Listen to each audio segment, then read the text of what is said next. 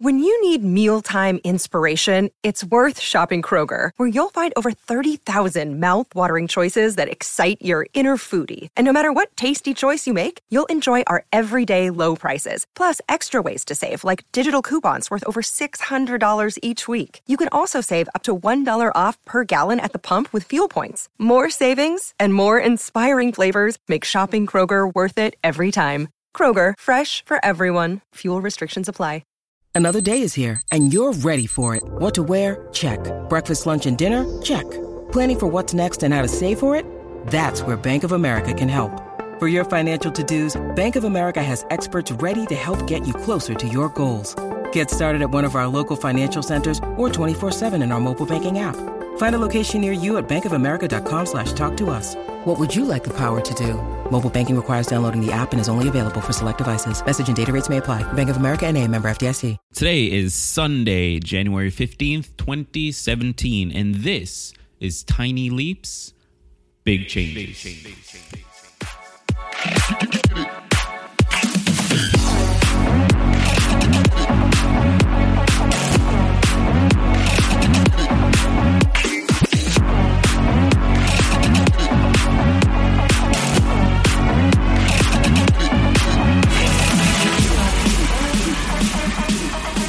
Welcome to another episode of Tiny Leaps, Big Changes, where I share simple strategies you can use to get more out of your life. My name is Greg Clunas, and here is a fun thing we're going to try and do today. I'm going to do sort of an audio blog. So this is unscripted. This is not necessarily personal development. It's just purely recent lessons learned and things that I just think you should know about. So as I mentioned in the intro, today is Sunday, January 15th, 2017. And about a month ago, I landed a pretty big client, a media production client. And I was stoked. I was super, super pumped about it. But like, this is a huge client. This is a company with a name, a company that at least in New York City, people would recognize. And I thought, this is it. Like, this is the chance to really show that I know what I'm doing. And here's what happened next. I kind of freaked myself out. I made everything too complicated. In a desire to create something that was worthy of this big client, I made it impossible to do so. I got complicated. I rented equipment. I hired quote unquote professionals. I did everything that I had not done up until that point. And that created this sense of uncertainty. It created a lot of problems on recording day. And now it's sort of led to producing a product that is just not up to my standards personally. And I know it's not up to theirs. And I'm kind of pissed. I'm really, really pissed off, and I'm frustrated. And here's the thing. It's completely my fault. I want to make that clear. It is 100% my fault. I'm the one that made it complicated. I'm the one that didn't trust myself. I'm the one that made this more than it needed to be. And so that's my fault.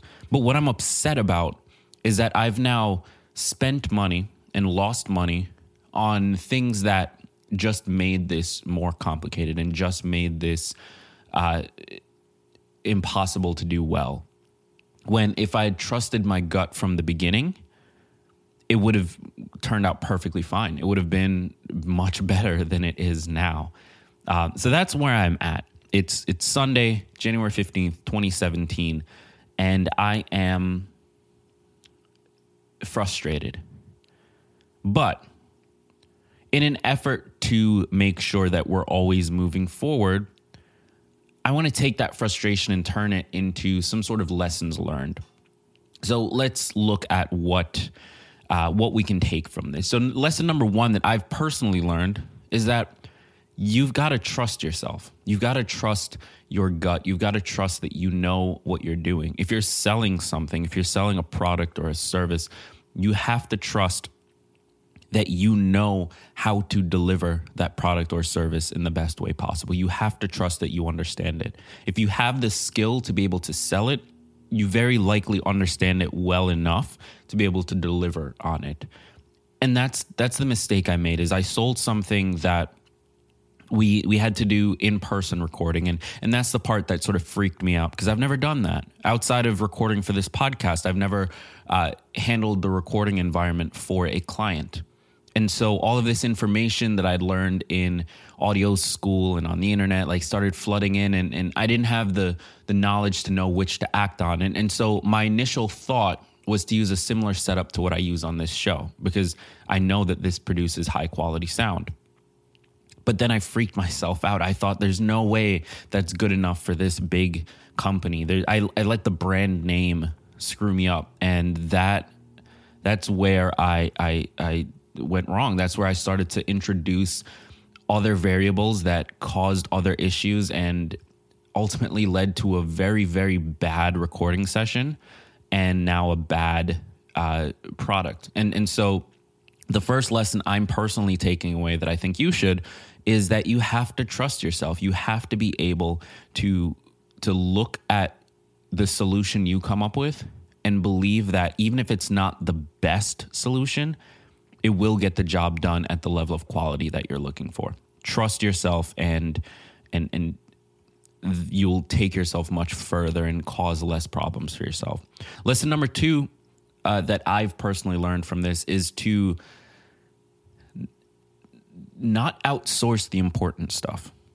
You see, one of the biggest mistakes I made here, yes, I didn't trust myself, but I outsourced the important decisions. I outsourced equipment decisions. I hired an audio professional. I hired a rental equipment, and I was so overwhelmed by the scope of this project, by how big the client was, that it sort of moved into the realm of things I didn't fully understand. And so I left it up to those two individuals to make decisions on microphones, on how we were going to record, so on and so forth. And I had that anxious feeling in my stomach of not fully knowing what was going on. And now I know why. Because, don't get me wrong, they did their jobs, but I made a mistake in that if you're running a business, if you're running a project, if you're doing anything in sort of a team environment and you're the decision maker, you cannot outsource the important stuff. In this case, the equipment in the recording environment was the important stuff. If I had trusted my gut from day one, and I had made all the final decisions on gear and made sure we had that gear, this would have went very smoothly. But instead, I outsourced it to people that didn't fully understand the project and didn't fully understand the scope of the project, and that's my fault. I didn't communicate it well enough to them. I had them making decisions on things they didn't fully understand, and I did so because they were professionals and I wanted to make sure it was done well. But it didn't matter, because they can have all the skill in the world and all the talent in the world, but if they don't have all the information, then they're not going to be able to make accurate decisions. And so lesson number 2, don't outsource the important parts of things. Don't outsource the important stuff, whether it's in a project or a company or at your job. Don't wait for other people to make decisions on the things that you know are the most important pieces. Do it yourself. Take care of that piece, because at least then you can control the quality that comes out. And finally, lesson number 3 is that when things screw up, 1, it's your fault. If you're the decision maker, it is your fault, no matter who is actually at fault, no matter who, did the thing that screwed it up, it is your fault. And you need to accept that. And number 2, when things get screwed up, your immediate concern needs to be on servicing the client well enough that you're able to get another shot at it. And that's where I'm at now, is I'm waiting to get a response from this company. And even if it means losing more money in the short term, I'm going to do what I need to do in order to maintain that relationship. Because I know what the problem is, and I know that we can solve that problem going forward. And all I need is that opportunity to solve that problem. And so if that means giving something away for free, if that means giving more of my time, if that means whatever that means, that is my only focus. The mistake was made. I screwed up.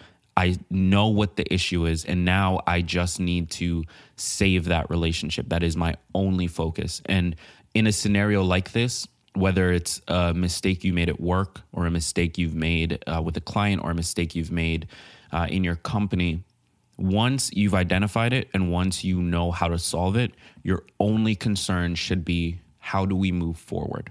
How do we fix this? How do we save the relationship? How do we earn their trust again?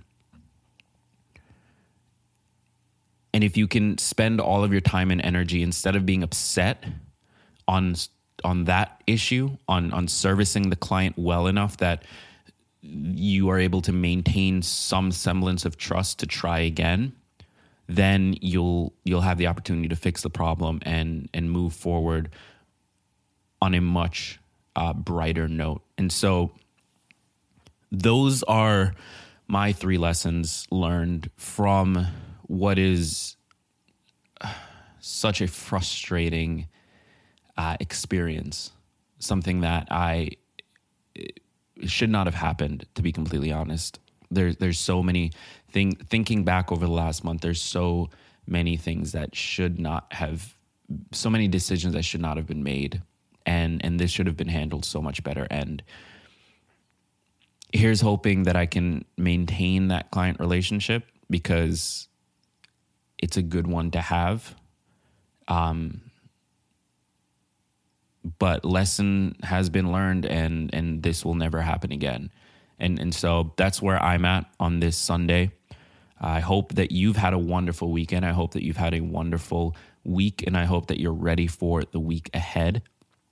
I know this episode's going out on Wednesday, and so, you know, this might get to you a little late, but I hope that you've had a wonderful week so far. And with all of that said, I encourage you to hit subscribe.